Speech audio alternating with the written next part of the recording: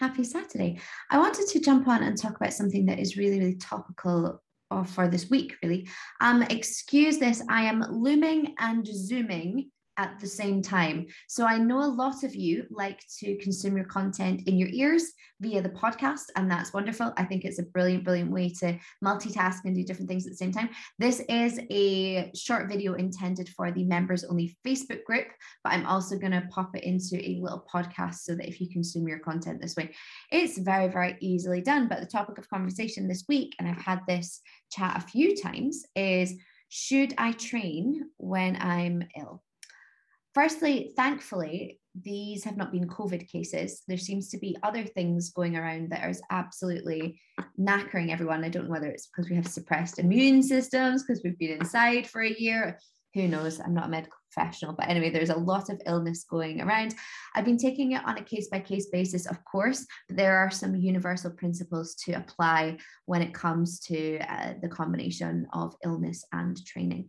So generally, I would suggest that no, training when you're ill is not a recipe for a lot of things, really. But all that it's likely to do is delay the recovery from your illness. It's likely to take you longer to get back to 100% if you continue to exercise while you're not feeling great.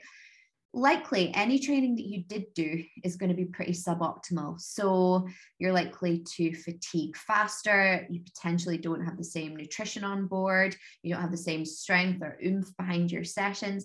That's totally understandable. And actually it would be better in that case to delay coming back to the gym slightly so that when you did come back, you were training more in line with how you were previously, rather than trying to push through the brick wall of really, really hard training sessions.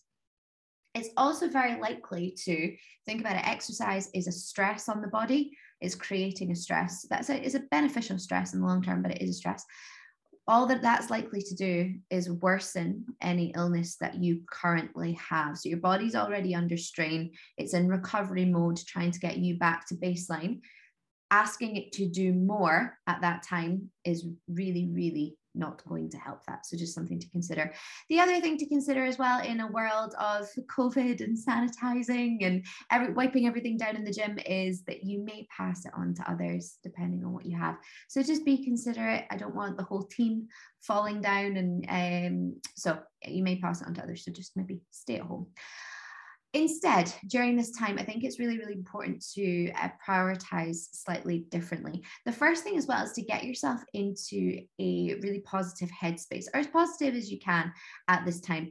In the grand scheme of things, taking a couple of days off the gym, which is what it might be, 3, 4, 5 a week, whatever it may be, is not going to hamper your progress over the span of a much longer trajectory of, say, a year. So think about it realistically. How many times are you bedbound or off work or in the span of a year? It's not really that frequent, or I hope it's not that frequent. So at that point in time, we have to kind of think, okay, well, what can we do instead? And what can we do to make sure that we are at least trying to accelerate the recovery that is going to happen. So eating well is definitely a place to start. I kind of hear two sides of things. Either people want comfort food or they have no appetite at all. And obviously it will depend on you and how you're feeling at that time.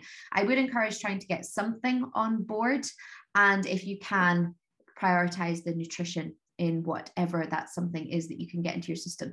The principles still apply. And now more than anything, if you can get in good protein sources to protect the muscle mass that you have, obviously, if you're not in the gym, you want to maintain the muscle mass that you've spent so long and worked so hard building. So keeping protein high would be a key one. The other thing for me would be making sure that you have a lot of vitamins, nutrients, fiber, etc. in the diet.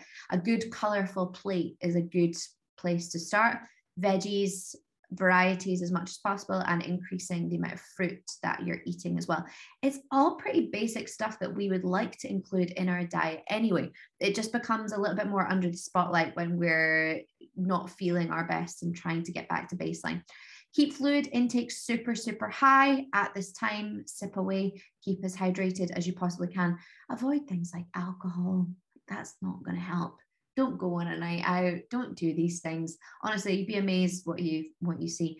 Rest is appropriate, whether that's complete bed rest, whether gentle walking is actually helping you getting some fresh air, etc. It's going to be case by case dependent, and return when you're ready to do so. Perhaps on that first session, don't necessarily expect that your weights will be where they were prior to coming off, depends how long you've been away for, that your strength is totally there. If you've had a week eating significantly less calories because you've not had an appetite and you've not moved very much, then you're not potentially going to be, you know, in fifth gear going into the gym when you return. So just go back nice and slow and steady. Like I say, there's no rush to this. Think about how many times that you do get ill over the span of the year, and we want to limit that as much as possible, but it's no great disaster if the rest of the time your diet, your habit and lifestyle factors are all pretty much on point. So long and short of it, if you are ill, you may want to, and I would recommend you consider delaying